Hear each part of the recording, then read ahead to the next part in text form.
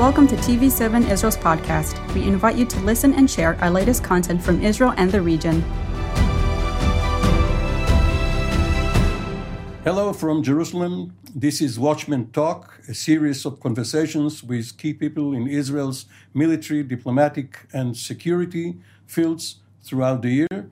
And our guest is Ephraim Halevi, former Mossad chief, also formerly Israel's ambassador in Brussels to the NATO alliance and to the European Union. A while ago, we had a conversation about Mossad and some of Ephraim Halevi's lessons from almost 40 years of serving the country. And we would like now to go on a tour d'horizon of Israel's strategic, regional, and global map as is seen from Jerusalem or also from Tel Aviv, which is closer to where Mossad is headquartered. Hello, Ephraim. Hello. As we are now speaking at the end of the second decade of this century, is Israel in a better position security-wise than it was? What are the trends if you look ahead? Well, let's say a word about what has changed. When we became independent, we had a ring of enemies around us. Today, we have two peace agreements which have taken place, which were, by the way, sought for many years by Israel, in which the Mossad played a key role in the contacts that were established, and the methods of the contacts that were established, and the final game of bringing a peace treaty. So the South is secure, the East is secure, the North is not secure.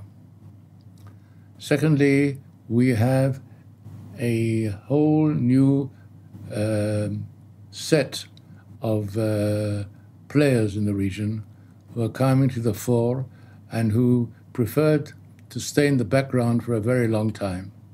This is the second circle which is surrounding us, which are the Gulf states and other countries in which there are Muslim majorities of one kind or another. But one should add that during Ben-Gurion's time and a bit later, he saw this outer ring as perhaps an opportunity for Israel to get away from the encirclement by the core confrontation states.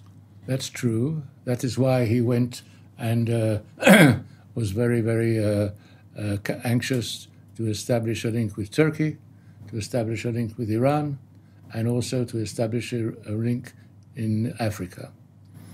But this did not, in my view, did not produce a game changer, which was of the kind of a peace treaty. But now we have other players who have come to the fore, who have developed themselves over years in a manner which brings them into the international arena as very, very strong players. I'm speaking about the Gulf states.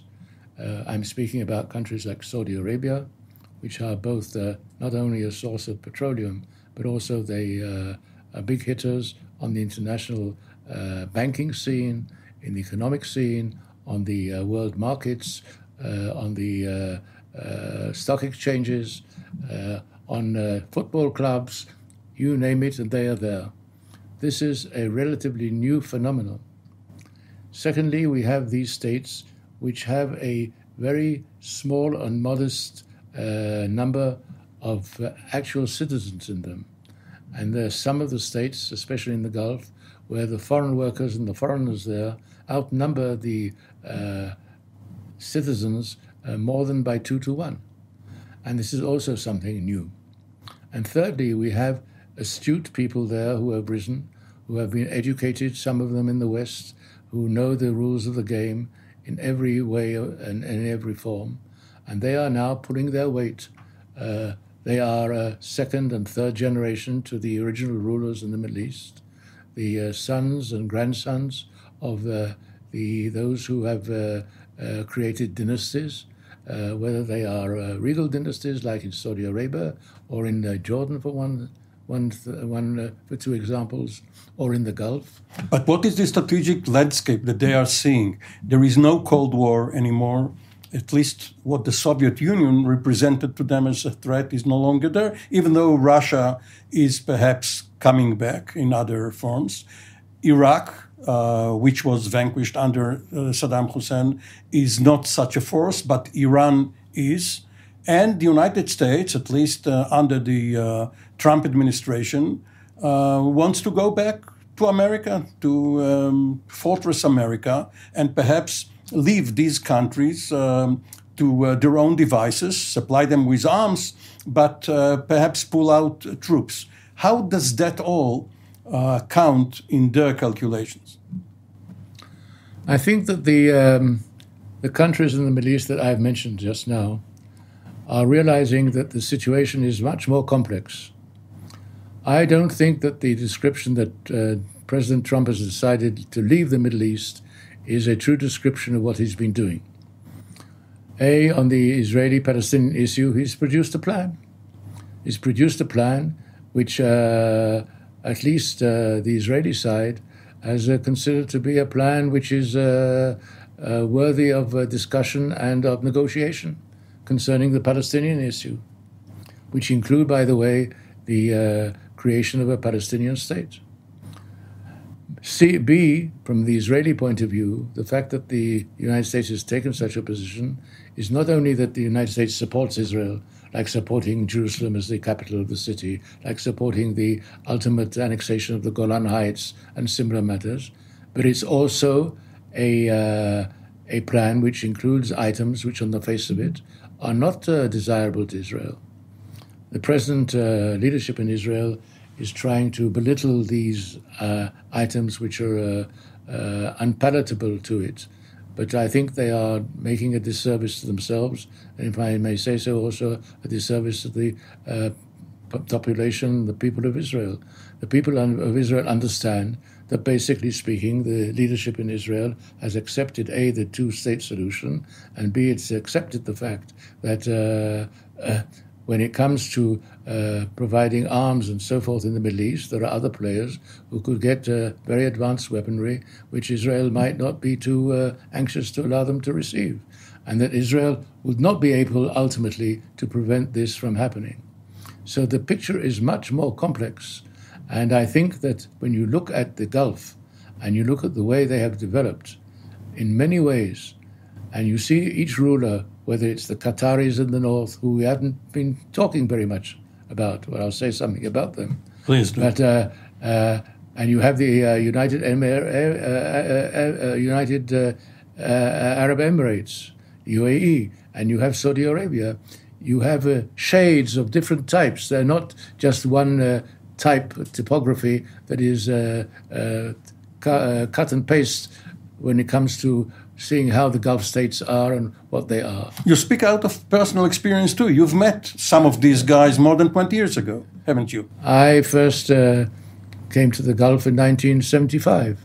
I met the then ruler, who was then a young ruler in Oman, in Salalah, which was a small little townlet on the border between Oman and what was then the People's Republic of South Yemen.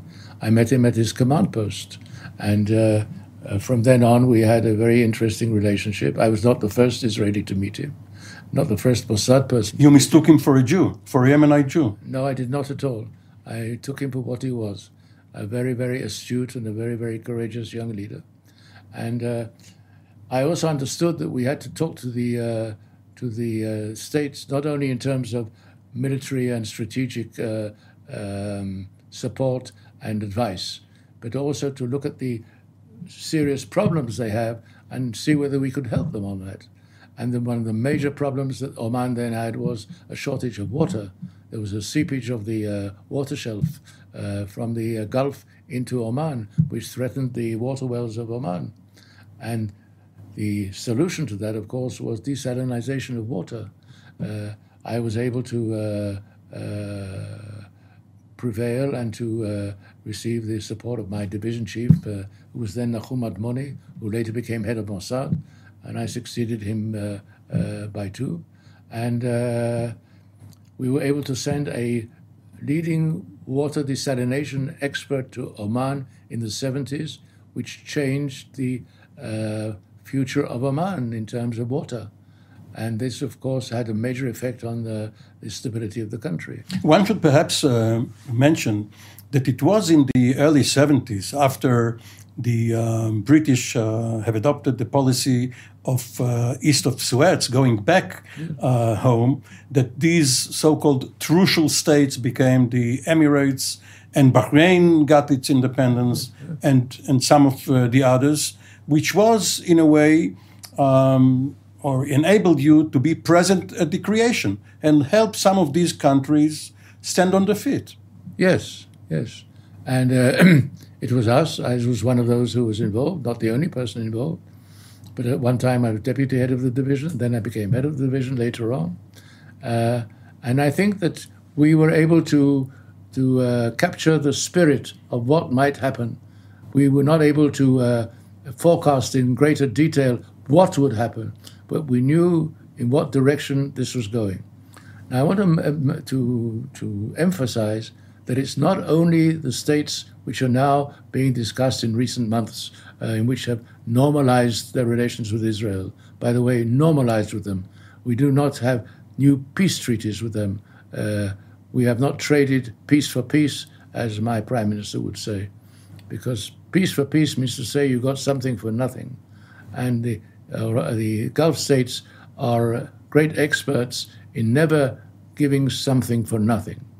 And I think that is the way things should be. But I think that we are seeing various shades of what is going on. We have Qatar in the north, for instance, which is much closer geographically to Iran. Qatar, which has its relations with the Iranians. Qatar, which has its relations with Turkey, which is a stormy petrel of its own in the Middle East.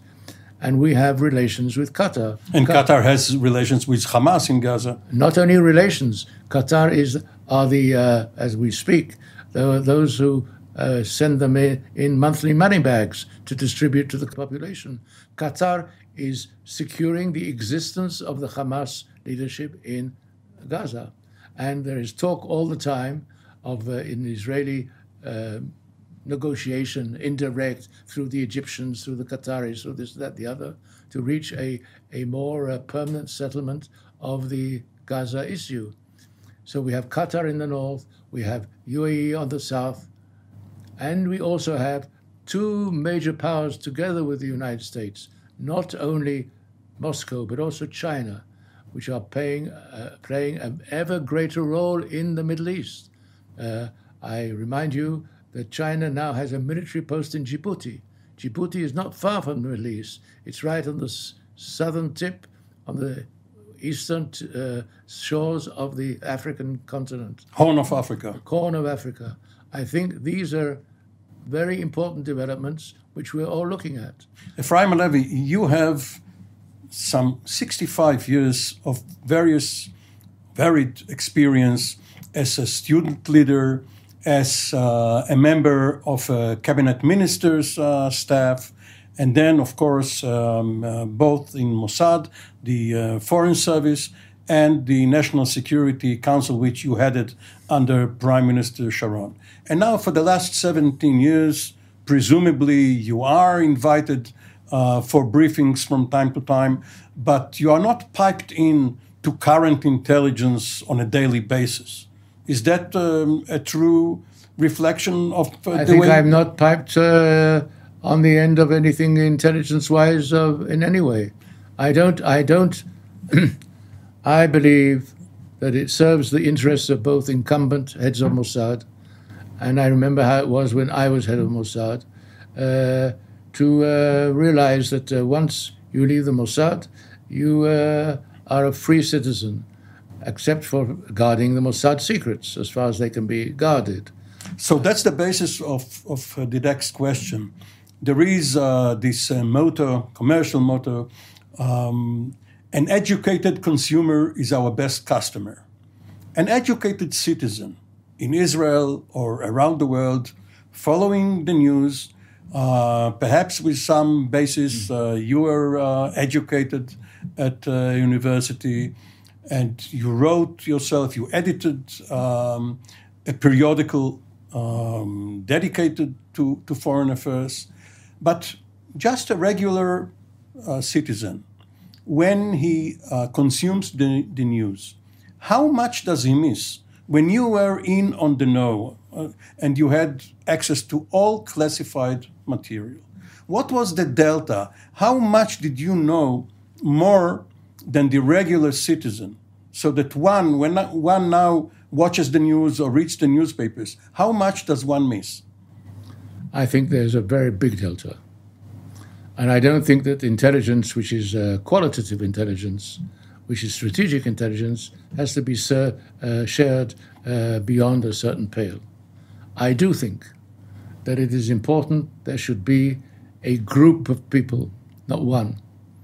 We had a committee of heads of services, which I chaired. Traditionally, the head of Mossad was chairman of the committee. Along with military intelligence and Shabak, the internal security service. Yes. And we discussed many issues at the time. And the chairmanship was always the Mossad. I don't know why. Maybe I do know why, but that's not the important thing at the moment. I think that there has to be a big delta between that and the public. But I think it is a big mistake when you engage in secret operations and intelligence and in secret strategic discussions on a one-on-one basis at the top level without involving those who should be around. You mean the Prime Minister and the Mossad chief who works directly for him? Yes, I think that there has to be a cabinet. There has to be a discussion. There has to be a pro and con. And there is less and less of that. And therefore, for instance, you get up one morning and you find that there are two new agreements with two countries. And one man did it, as he said. It took him 26 days to create two peace treaties, which are not peace treaties. But according to the unwritten constitution we have, these matters have to be discussed not only in the cabinet, they have to be discussed in parliament. When the treaty was concluded with Egypt, it was brought to the Knesset, the Israeli parliament, for discussion and for a vote.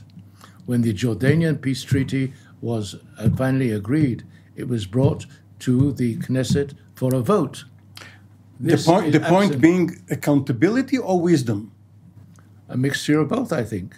And I think it creates a situation in which if one person has all the knowledge and all the power, and he's also delegates to himself the authority to make the final decision and to sign the agreement and to ignore the machinery of democracy here, and I'm not saying that the actual decision was a wrong one. I'm not saying that. I'm talking about the methodology. Means to say that in the end, this is not an agreement between the State of Israel and the State of Israel were not involved. One person was involved, the Prime Minister. And the Prime Minister in Israel, according to the system, is what you call in Latin primus inter pares. He's the first among their equals. And this has been lost on the way. And this is very important and very, not annoying, but it's very troublesome because the Constitution here is a parliamentary democracy, and it is different from even from the democracy in the United States. The United States has a constitution. We don't even have a written constitution. So you can't say, according to the constitution, you do this. It is a constitution which became a practical constitution. But in the end, if you want public support, if you want not full transparency, you have to have the machinery of the democracy on board. But how do you describe the right relationship between the political echelon headed by the Prime Minister and the professional level, in this case, the Mossad chief? What is the point in which the chief has to resign on conscience rather than execute a directive which he thinks may not be legitimate? I will tell you a story. We had a very, very delicate operation we were going to carry out. It involved a lot of people. It involved a lot of people going into foreign territory, very deep into foreign territory, and involved dangers which are dangers of something going wrong. And in this field, what is more important than anything is how, if at all, you have a rescue plan in place. Not always can you have a rescue plan. Some of the things that we have done had no rescue plan. So in the balance between risk and rescue, it is not the political fallout you're talking about, but the mortal danger or the danger of being jailed to the people who are carrying out the mission. Not only jailed, losing their lives. And I remember making a presentation to the Prime Minister. It was Sharon. And in all of these kinds of presentations, what you always had to do is to describe the operation and then to point out one or two weak links where you assume that this could be a weak link. And I pointed out a weak link. And it was a serious weak link. And I said, this is a weak link. Everybody stopped. And the stenographist stopped. And I remember it was summer, so the wind in the room was whining. You could hear the whining of the machines.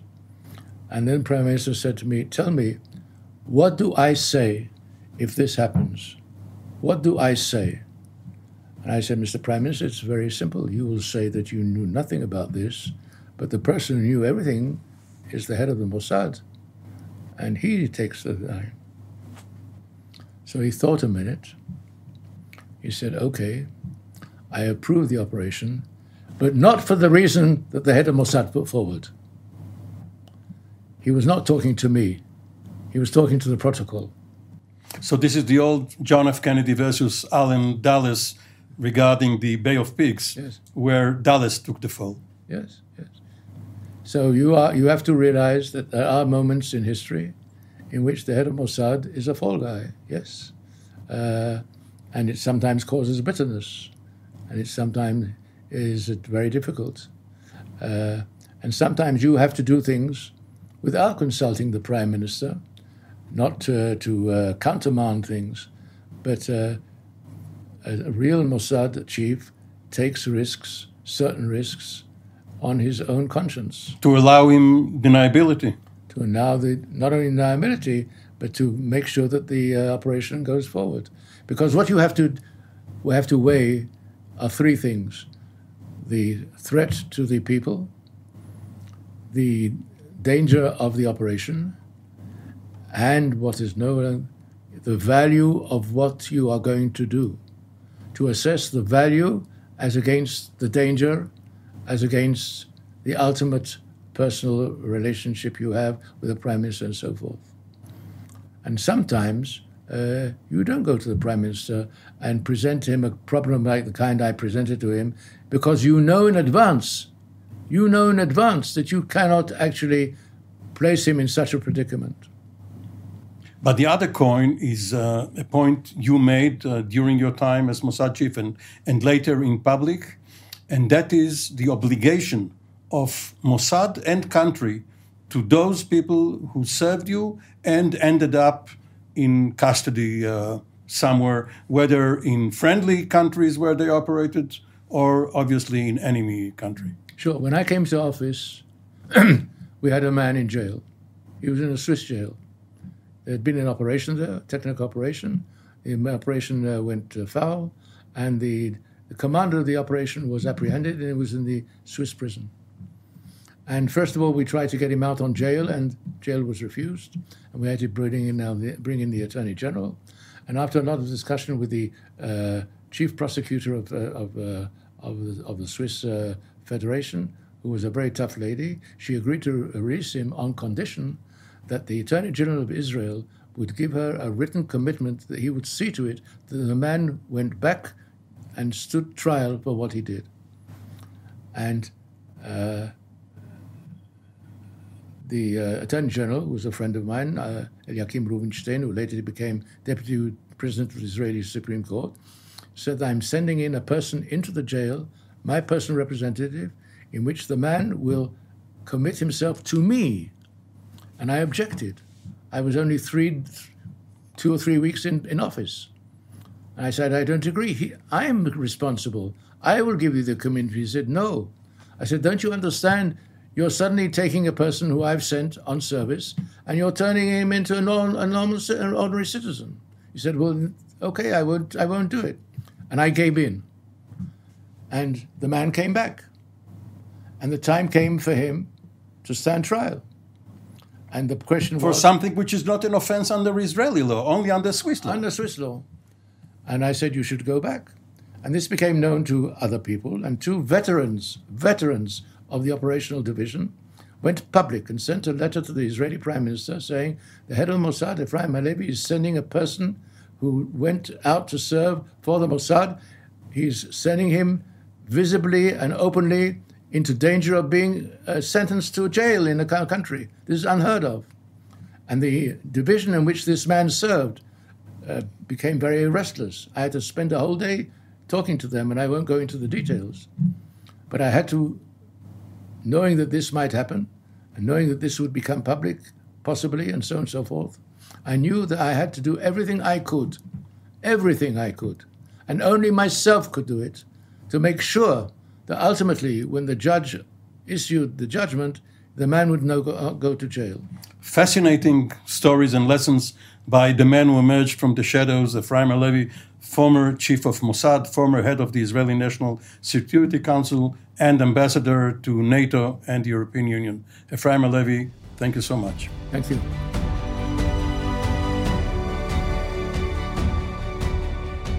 Thank you for joining us in another TV7 Israel podcast. For more content, visit our website at tv7israelnews.com or follow us on social media.